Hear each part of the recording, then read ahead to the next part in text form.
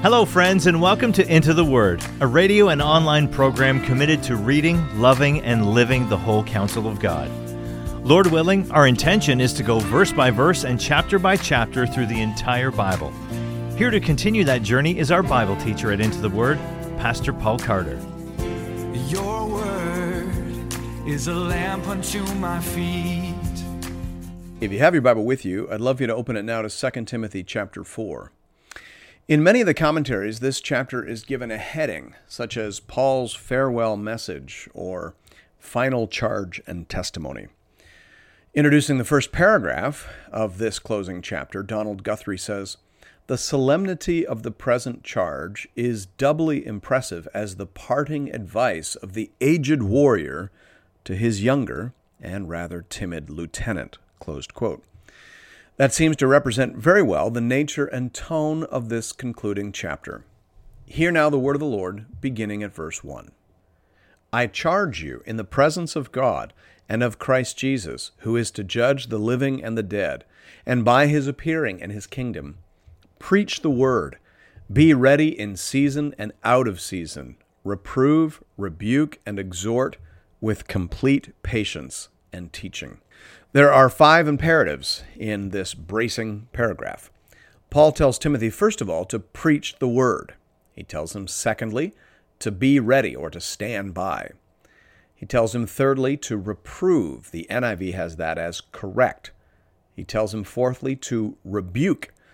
The dictionary defines the underlying Greek word here as meaning to reprove, chide, censure, rebuke, reprimand, to admonish strongly, enjoin strictly, close quote.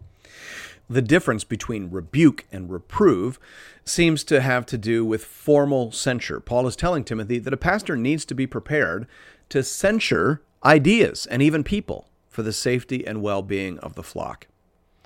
He tells him fifthly and finally to exhort. The NIV has that as encourage. This is the more positive side of teaching, has the sense of building up, making strong, and bringing comfort. These are the sorts of tasks that a pastor must do with complete patience and teaching. That's a bit of an odd phrase. The NIV has it as with great patience and careful instruction. The NRSV has it as with the utmost patience in teaching. The basic idea here is what we used to refer to as long-suffering. Paul is recommending a certain approach, an approach that is more waterfall or river than hand grenade. It really is remarkable how much change you can make simply by keeping the pressure on over time. Proverbs 25:15 says, "With patience a ruler may be persuaded, and a soft tongue will break a bone." That's exactly the idea here. Just keep applying the truth of the Scripture. Pull it out, press it home, teach, rebuke, correct, reprove, exhort, and repeat as necessary. That's the job, Timothy. Lean into it over the long haul. Verse 3, "For the time is coming when people will not endure sound teaching, but having itching ears, they will accumulate for themselves teachers to suit their own passions, and will turn away from listening to the truth and wander off into myths. As for you, always be sober-minded, endure suffering, do the work of an evangelist, fulfill your ministry." The word "for" there at the start of verse 3 is a causal conjunction, meaning it has the sense of because. Why should Timothy commit to this discipline of patient, long-suffering instruction?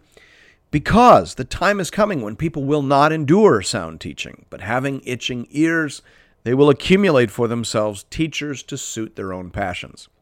So the idea seems to be that the best way to inoculate your people against the spirit of the age is through patient, comprehensive, positive and negative whole Bible teaching.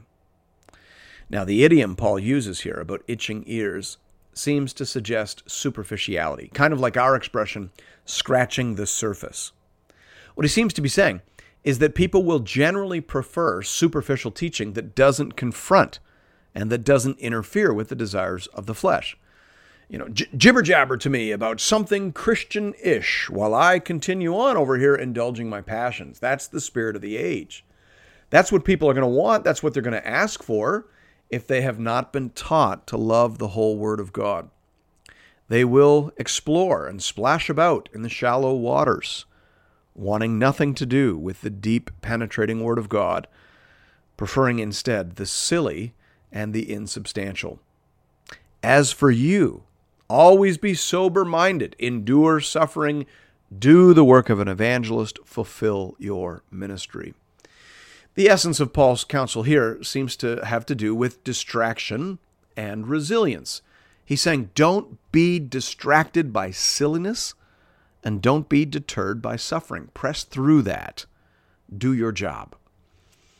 The word translated as sober-minded has the sense of moral alertness. So Paul is telling Timothy to keep his wits about him and to press through obstacles so as to do the work of a gospel preacher. The word evangelist there likely doesn't imply the office of evangelist in any formal sense. Rather, it just seems to mean gospel preacher. Gospel preaching is the ministry to which Timothy has been called. And Paul wants him to carry on because it appears his own days are numbered. Verse 6, "For I am already being poured out as a drink offering, and the time of my departure has come. I have fought the good fight. I have finished the race. I have kept the faith. Henceforth there is laid up for me the crown of righteousness, which the Lord, the righteous judge, will award to me on that day, and not only to me, but also to all who have loved his appearing." The ESV translation somewhat obscures the thematic connection here between verse 5 and verse 6. It would be easier for us to spot if they had rendered it along the lines of "as for you" in verse 5 and then "as for me" in verse 6. That would have been helpful just in terms of bringing the pathos and drama here to the surface. Verse 5 is giving us Paul's closing counsel to Timothy. Carry on, endure, keep your wits, fulfill your ministry. But as for me, my race has come to an end. There is nothing more for me but death, judgment, and reward. In verse 8, he speaks about the crown of righteousness, which the Lord, the righteous judge, will award me on that day. Now, that's not a special crown reserved for the apostles and the Christian elite. Paul goes right on to say, not only for me, but also to all who have loved his appearing. So this crown is the crown given to all true believers on Judgment Day. Remember, earlier in the letter, in 2 Timothy 2, 11-12, Paul said, "If we have died with him, we will also live with him. If we endure, we will also reign with him." 2 Timothy 2, 11-12. So this is that. Paul is saying, if we endure, if we wait and long and watch for his appearing, if we hold fast the confession of our faith, then we will receive a crown and we will reign with him. See, there's no crown without the cross for Christians. There was no crown without a cross for Jesus, and there will be no crown without a cross for you. There will be no crown without endurance, no crown without suffering, no crown without holding faith under fire. Having endured so much and having kept the faith through all of that, that is what Paul is focused on now. As such, he begins to make his final preparations. He says to Timothy in verse 9, "Do your best to come to me soon. For Demas, in love with this present world, has deserted me and gone to Thessalonica." Let's just pause here. This, of course, is a very human scene, as I'm sure most of us can appreciate. As I write this, my wife is preparing to visit her beloved nanny, her grandmother, for the last time. She's 96 years old and has been fading rather dramatically over the last several days. And so she is drawing her children and her grandchildren to her side. And that's exactly what Paul is doing here. He wants Timothy to hurry so as to see him, if at all possible, one last time. Paul is eager for the touch of friends and family, and he is keenly feeling the defection of one whom he held dear. Demas, in love with this present world, has deserted him. Demas is mentioned by Paul in his epistle to the Colossians as a close companion. Colossians 4:14 says, "Luke, the beloved physician, greets you, as does Demas." Paul mentored a number of young men, and he comes off in the New Testament as a firm but loving father. He could definitely be firm. He was borderline harsh in his expressions of disappointment, with respect to young Mark, who abandoned Paul and Barnabas halfway through their first missionary journey. Mark was young, he came from a wealthy home and was apparently homesick and maybe a little bit soft, and he found the pace that Paul was setting impossible to maintain. We don't know exactly what happened, we just know that he left, he didn't follow through, and Paul was fiercely disappointed in him. But then we also know that he forgave him and drew him back into his inner circle. He is one of the beloved sons that Paul summons to himself in his last hour. We'll read about that in just a moment. So Paul was an old school dad. He was like a good dad from the 1940s. He was firm, he was demanding, but he was good, and he loved his children fiercely. But not all of his children in the faith were loyal to him. Demas is mentioned here as deserting Paul. Now, not necessarily deserting Christianity, although a later tradition suggests that he did. But all Paul says here is that he deserted him because he loved the world. We assume that means that Demas had given up on missionary work so as to make more money doing something else. And it's very easy to imagine that some of these young men who worked with Paul might grow weary of the road and of the meager rations and of the constant hardship and persecution. These were literate men, by and large, and so opportunities in commerce or government would have been plentiful. Maybe Demas wanted to get married. Maybe he wanted to own a house and raise children. We don't know. What we know is that he was called, and at some point he turned away. And Paul felt the sting of that. He mentions others who were away from him at present, though he's less specific as to why. We see that in the second half of verse 10 and following. Crescens has gone to Galatia, Titus to Dalmatia. Luke alone is with me. Get Mark and bring him with you, for he is very useful to me for ministry. Tychicus I have sent to Ephesus. So here we note that not all the younger men who were apart from Paul were apart for questionable reasons. Tychicus, for example, was out on assignment. In fact, it seems quite probable that it was Tychicus who was to carry this letter that Paul is writing, the one we're calling 2 Timothy, to Timothy in Ephesus, and who was then to relieve Timothy there as the pastor, overseer, so that Timothy could travel back to be with Paul in Rome. The other men mentioned also appear to have been on assignment. Crescens in Galatia, Titus in Dalmatia. Luke was his only companion at the moment, and so Paul is eager for Timothy to come, if he is able, and to pick up Mark along the way. If they are able, he asks that they stop and pick up a few supplies that will give him comfort and joy in his final hours. He says in verse 13, "When you come, bring the cloak that I left with Carpus at Troas, also the books, and above all the parchments." What a wonderful picture this list conjures up in our minds. We can very easily imagine the aged apostle huddling under a warm old cloak, staring beady-eyed at a ragged scroll, searching the scriptures and making inspired connections, and jotting down notes for a quick letter to a friend or co-worker. And because he was ever the wise and watchful commander, he cannot help but pin some sage and prudent counsel by way of appendage. He says in verse 14, "Alexander the coppersmith did me great harm. The Lord will repay him according to his deeds. Beware of him yourself, for he strongly opposed our message." This Alexander is probably the same Alexander mentioned in 1 Timothy 1:20, and may also be the Alexander mentioned in Acts 19:33-34. Whoever he was an ardent opposer of the Apostle Paul. Paul doesn't tell Timothy to seek revenge against him. Paul will take his own advice given in Romans 12:19, but he will warn Timothy to give this man an extremely wide berth. Now, thinking of Alexander reminds Paul of how many have stood against him and how many have turned against him over the years. He says in verse 16, "At my first defense no one came to stand by me, but all deserted me. May it not be charged against them. But the Lord stood by me and strengthened me, so that through me the message might be fully proclaimed, and all the Gentiles might hear it. So I was rescued from the lion's mouth. The Lord will rescue me from every evil deed, and bring me safely into his heavenly kingdom.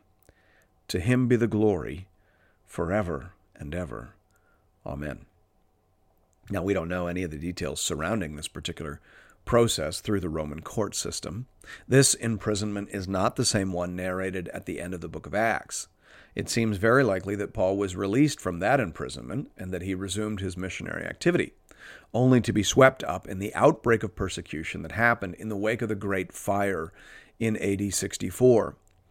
There appears to have been some kind of a sham inquiry at which no one spoke in Paul's defense. That's what he's talking about here. Now, of course, the Christians were terrified. Nero was on the rampage, and Christians were being targeted, and many would not have had the protections that Roman citizenship afforded Paul. But still, the fact that no one came forward to stand with him wounded Paul, who, despite being an apostle, was still a human being. He acknowledges the hurt and then says quickly, "May it not be charged against them." Ultimately, Paul learned that the Lord is the only truly faithful friend and companion. Everyone else has their breaking point, but the Lord will be with us through it all. Paul is able to rejoice that despite his personal suffering, the gospel was yet again given a hearing through this trial, however swift and perfunctory it may have been.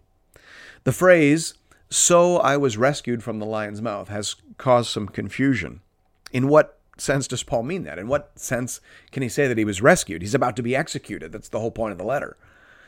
So what does he mean by that? The Tyndale commentary says here, "These words seem more intelligible if understood in a spiritual sense," closed quote. I think that's true, and I think it's reasonable given the emphasis in the following verse. Whenever we have a verse we're not sure what to do with, it's always helpful to look at the verse before or after. And in the verse right after, Paul says, "The Lord will rescue me from every evil deed and bring me safely into his heavenly kingdom." Now, some have argued that what Paul was saying there was that he was one of those Christians thrown to the actual literal lions in the Colosseum, and then for whatever reason, as he stood there preaching the gospel, the lions had no interest in him, kind of a modern-day Daniel in the lion's den scenario. So Paul was put back in prison and then later beheaded. That's certainly not beyond the realm of possibility, but we have no record of that. And one presumes that a story like that would have been preserved and treasured and spoken of and referenced by the early church. It would also, though, have been legally impossible, given Paul's status as a Roman citizen. That sort of thing happened to slaves and prisoners of war, but the whole point of Roman citizenship was to guarantee certain rights with respect to legal process. So, on balance, it seems best to understand Paul as saying, whatever bad things have happened to me, God always springs the trap, thwarts the devil, and works some good and glorious gospel purpose. And that's what happened again in this scenario. Praise the Lord. That makes sense grammatically and literarily, and it also serves as a really good closing sentiment. The final verses of the letter are filled with personal greetings and a word of blessing. Verse 19, "Greet Prisca and Aquila and the household of Onesiphorus. Erastus remained at Corinth, and I left Trophimus, who was ill at Miletus. Do your best to come before winter. Eubulus sends greetings to you, as do Pudens and Linus and Claudia and all the brothers. The Lord be with your spirit. Grace be with you." Prisca and Aquila, we know, of course, Prisca being the short form of Priscilla. Priscilla and Aquila were old friends of Paul. We read about them in Acts 18. Onesiphorus is mentioned earlier in this letter in chapter 1, verses 16 to 18. Apparently, this family was very faithful and generous in their support of Paul's ministry. He mentions Erastus, whom we met in Acts 19:22, who may have been the city treasurer of Corinth at one point, if he's the same person as the one mentioned in Romans 16:23. Trophimus was a traveling companion of Paul, mentioned back in Acts 21, verse 29. Eubulus, Pudens, Linus, and Claudia are otherwise unknown in the New Testament. Claudia is a feminine name, but that's all that we know about her. The other three are men, presumably other traveling companions and ministry partners. Paul's blessing in verse 22 represents a prayer for divine presence, guidance, and help, a particularly appropriate prayer given the challenges and difficulties that the apostle knows lie ahead. We don't know whether Timothy made it to Rome in time to see Paul before he died. Shortly after writing this letter, Paul was executed by beheading. He was killed at the same time, though in a different manner than the apostle Peter. As mentioned, Paul was a Roman citizen, and therefore he was exempt from the brutality of crucifixion. Peter, however, was not so fortunate. He was crucified, reportedly upside down at his own request, so as not to obscure the unique glory of Jesus. These basic facts are related in a number of early sources. We have a letter, for example, from Dionysius, Bishop of Corinth, to the Christians in Rome, in which he says, "In this way, by your impressive admonition, you have bound together all that has grown from the seed which Peter and Paul sowed in Romans and Corinthians alike. For both of them sowed in our Corinth and taught us jointly. In Italy, too, they taught jointly in the same city and were martyred at the same time." Close quote. Eusebius, in his classic work, The History of the Church, writes about the reign of Nero, saying, "It is recorded that in his reign Paul was beheaded in Rome itself, and that Peter was likewise crucified." Close quote. Now, it seems odd to us that the Lord would allow two great lights such as these to be extinguished by a tyrant such as Nero. How the devil must have laughed on that day. And yet, as Paul affirmed to Timothy, "The Lord will rescue me from every evil deed and bring me safely into his heavenly kingdom. To him be the glory forever and ever. Amen." The kingdom is bigger than any one man or any two men, and the Lord knows how long to let us run and how best to bring our journeys to an end. While we admire the endurance and long-suffering of people like Paul and Peter, the story of Christianity is not ultimately their story, nor is it ultimately the story of Timothy, Trophimus, or Claudia. The story of Christianity is ultimately the story of Jesus. To him be the glory forever and ever. Amen. Thanks be to God. And thank you, friends, for listening to another episode of Into the Word.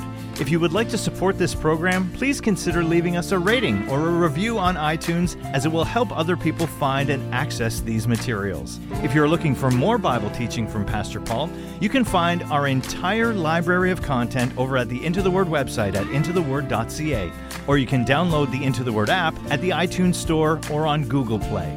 If you'd like to contribute to this listener-supported program, just go to the website and click the Give bar in the top right-hand corner. You can also contribute through the Into the Word app. We hope to connect with you again really soon right here for another episode of Into the Word.